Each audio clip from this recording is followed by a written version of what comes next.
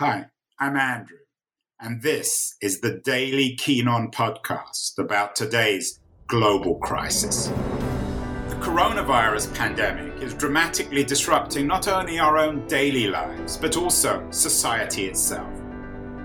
This show features conversations with some of the world's leading thinkers and writers about the deeper economic, political, and technological consequences of the pandemic.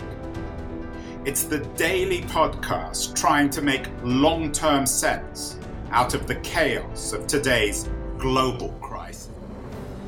Regular listeners to the show will know that we've had many conversations about big tech, both as a problem and a solution to our current woes. So is big tech the problem, or is it the solution, or is it both? Maël Gavet is a French-born, now living in New York, entrepreneur, founder, and upcoming author. She has a new book out in August called Trampled by Unicorns. Maël Gavet addresses the issue of why tech is both the problem and the solution, particularly big tech. Maël, is that a fair way of putting it? Is big tech at the root of many of the contemporary problems of our age? Yes, I do think so. I think they play a really important role, and so I'm not here to say that they shouldn't be considered as part of the solution either. But I think because they are embedded into so many aspects of our day-to-day life, they're definitely part of the problem and part of the solution. You think in grand historical terms. You had a piece in Fast Company recently in which you argue that Mark Zuckerberg is on the wrong side of history. I don't want this conversation to just be about Zuckerberg, but do you think that big tech is in danger of more broadly being on the wrong side of history, of becoming a footnote to the dramatic changes going on today? So I think first they're trying really hard to be history, to be the history, to write history. And they have to make some choices, and sometimes they make what I consider to be the wrong choices, but it doesn't mean that they're not thinking about it a lot. I do think that when we talk about Facebook in general, as I wrote in my article, the way they are currently answering some of the big questions we as a society are asking around democracy, around free speech, around everything around fake news. I think the answer, yes, is the wrong one. And I think as we see the world evolve, we'll come to the conclusion that these were the wrong decisions.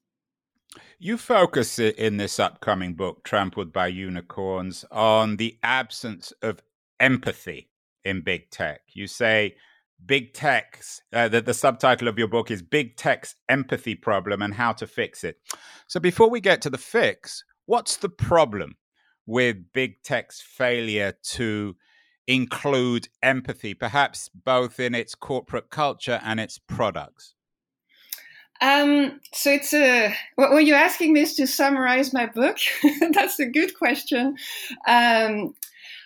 I think that big tech started, or tech company, because before they were big, they were just, small startups. I think that they try to solve problems thinking about it mainly from an engineering perspective. Historically, most of these companies have been built by engineers, and they had really this idea that you could solve a lot of problem by putting good code into actions.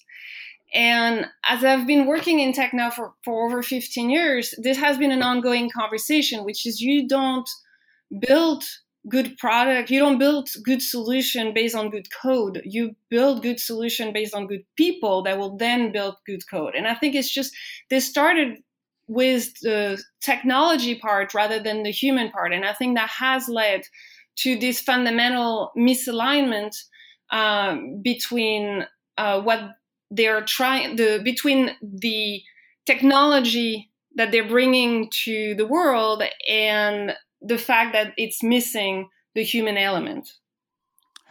Is this, when you say the missing of the human element, is that empathy Or how would you define empathy? So empathy is this ability, is this skills that we as human beings have to recognize and feel what other people are going through, experiencing, feeling themselves. It is not the same way as sympathizing. You can recognize and understand what other people are doing and still not agree with it. But this ability another way to say it is this ability to put yourself in the shoes of other people, to understand where they're coming from. Do you think that's Mark Zuckerberg's problem, is that he somehow cannot be empathetic? So Mark Zuckerberg is not a close friend of mine. I've actually never met him, so I would want to be careful before judging someone that I've actually never met. I would say that based on external elements, the way he displays himself, the way he talks, the way he makes decisions, or it seems to be making decisions, empathy doesn't seem to be a strong suit. But again, I would want to be very careful because I have never met him in person. My sense of Zuckerberg is he might become a bit more empathetic, if he had a less severe hairstyle. What do you think of that? It's interesting. I like the fact that we are going to talk about the haircut of a man, because it's usually this kind of conversation are really focused on women. So kudos to you for that. Well, Maya, we're 6 minutes into this thing, and of course, you bring up the woman issue. How essential is it? You're obviously a female entrepreneur. You've spent your life in tech. I'm sure you've got many stories, mostly which can't be broadcast on this kind of show, about the experiences of women in tech. How bound up together do you think tech's problem with women and tech's problem with empathy is? I think this is to be put in the broader context of tech issue to put human back at the center of everything they do. I don't think it's a specific problem with women.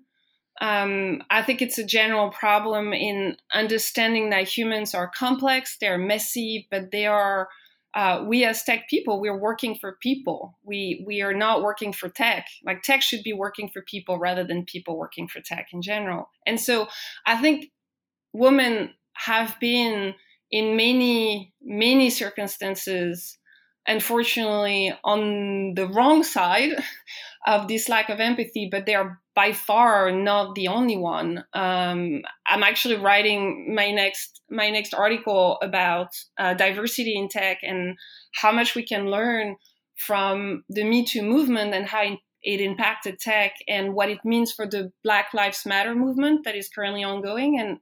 And I think that in general, it's just a question of, do we want as tech executive work for humanity and really, really make the world a better place for people?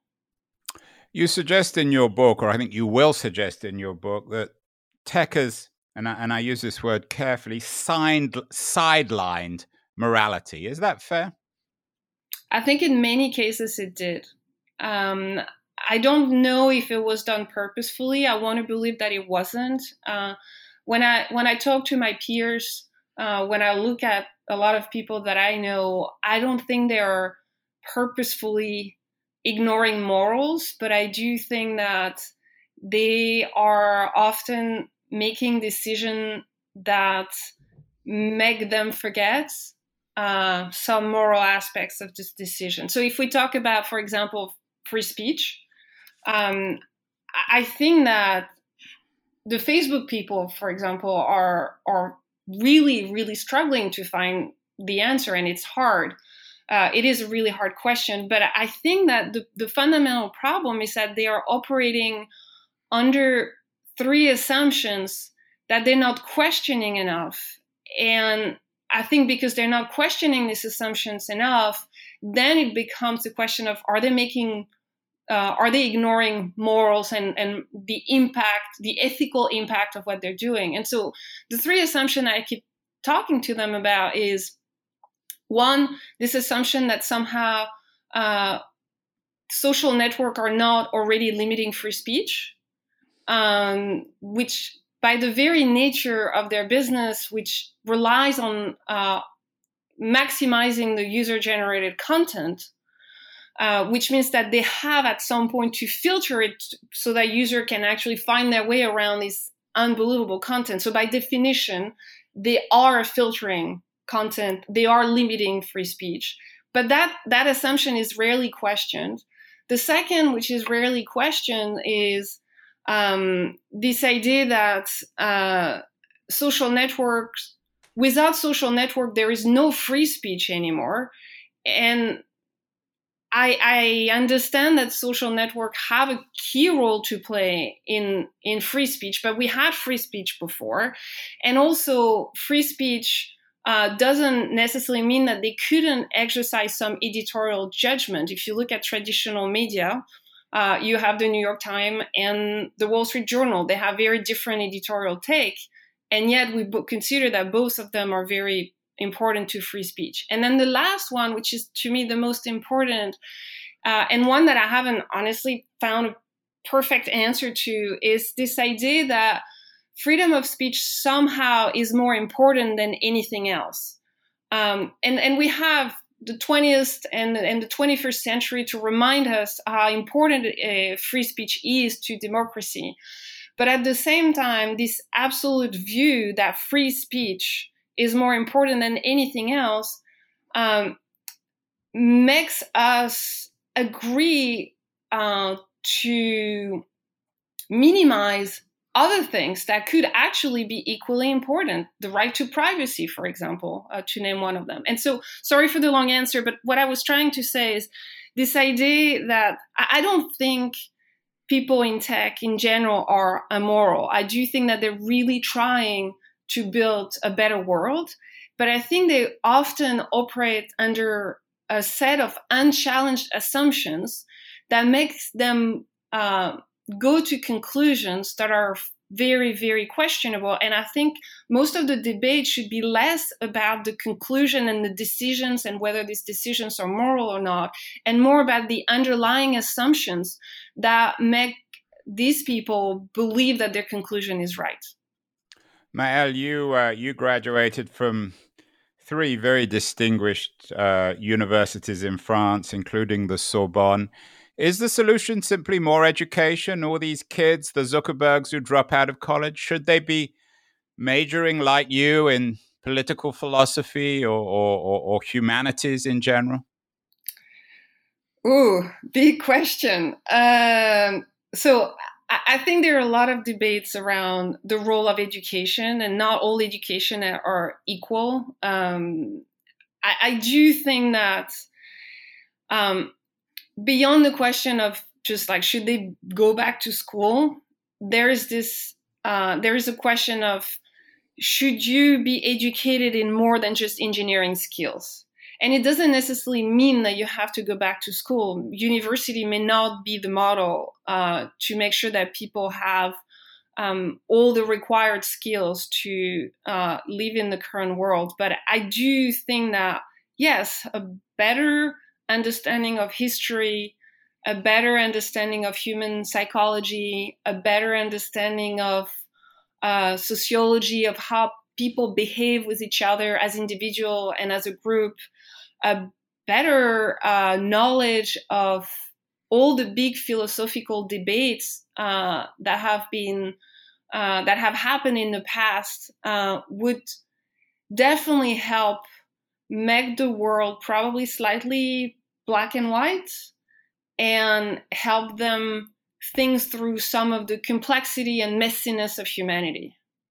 Maëlle, some people in Silicon Valley will be listening to this and thinking, oh, here's just another whiny liberal European who's somehow unhappy about the domination of Silicon Valley. I know you live in New York now, yes, and you're as much American as European.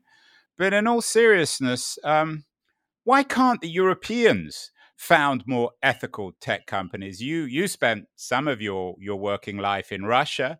Yes. You're born in France. You've spent obviously much of your life in Europe.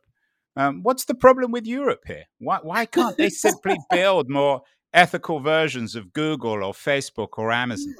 What's the problem with us? All right, so let me first say what I find fascinating to me is that when I'm in the U.S., usually I am being told that I'm some kind of socialist/communist that wants the government to regulate everything. And then when I go to Europe, because my family still live in France, then I'm hearing, oh my God, you're such a capitalist, a liberal, like you want everything to be completely without the government. So it's fascinating to see how and I don't change my opinion when I cross the Atlantic. It's fascinating to me to see how the same exact opinion can be interpreted differently on both sides. But now to answer your question, I absolutely think that Europe needs to do a better job. I think that there are multiple reasons why Europe hasn't built as many tech unicorns. And I do think that we should do a better job. So among the multiple reasons, the fact that while we do have a population which is larger than the United States, it's a population that is divided into multiple countries. We do not have a single language. We do have we now have a single currency, but we didn't have it for a really long time. We still have different tax codes. For example, if you're a European company operating in Europe, it is actually really hard because different rules apply depending on where you operate. We don't have a good enough investment ecosystem. It has been improved, but it's nowhere near where it is in the US. And the US is very actively, including from a legislative perspective, has very actively helped develop a healthy investment ecosystem that has hugely benefited the big tech. And then there is probably what I would call culture that I'm already expecting my European peers to disagree with me, but I'm still going to go and say it. I do think that America was built on these ideas that everything is possible, that the sky is the limit, and if you work hard enough, you can make it. I think Europe, largely because of the history that we have, has a different culture. It is a much more risk-adverse culture, one that thinks a lot more about the negative, the downfall, the risk. And so because of that, I think it's less likely, and again, I can already hear my European peers screaming at me, but I think it is less likely to find big risk takers. And there are exceptions, obviously.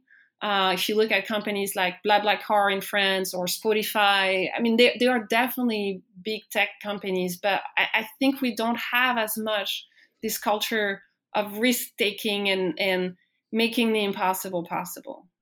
And are the European unicorns more or less likely to trample on us? All right, so I'm very biased. I will recognize that from the get-go. I would say probably less, because I think it's more into our psyche to think about the consequences, the moral consequences, the human consequences of some of the decision we're making. Now, again, I'm speaking in very broad stroke, and there are exceptions on both sides of the Atlantic. But I would say that European society in general are more focused on the society than on the individual. And again, it has downfall. I mean, one of my American friends keep telling me that there are two problems with French people. The first one is that they don't like success, and the second one is that they don't like failure. And so it's a much more egalitarian society in general, and because of that, bigger than life individuals that can potentially build these big techs are probably having a harder time. Finally, Maëlle, what are you reading at the moment? You're stuck in New York during the lockdown. What books are keeping your mind busy?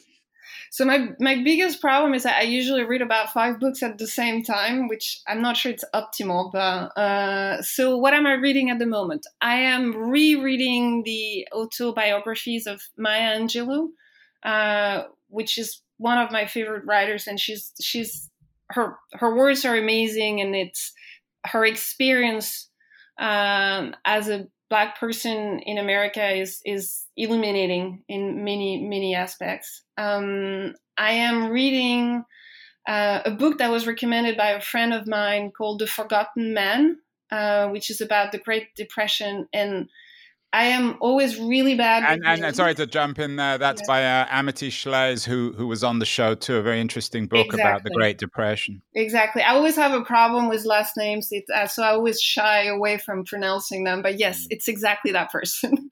And then I've been reading again Why Nations Fail, and on this one I will definitely not pronounce the name of the authors. There is one which is called James Robinson, so that one I can pronounce, which is about origin of power and how nations rise and fall, and in the context of what's happening in the US, I find that really interesting too.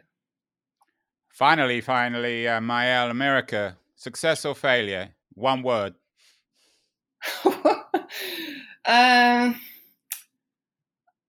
I'm a positive person, so success. You've been listening to Keen On, hosted by me, Andrew Keen.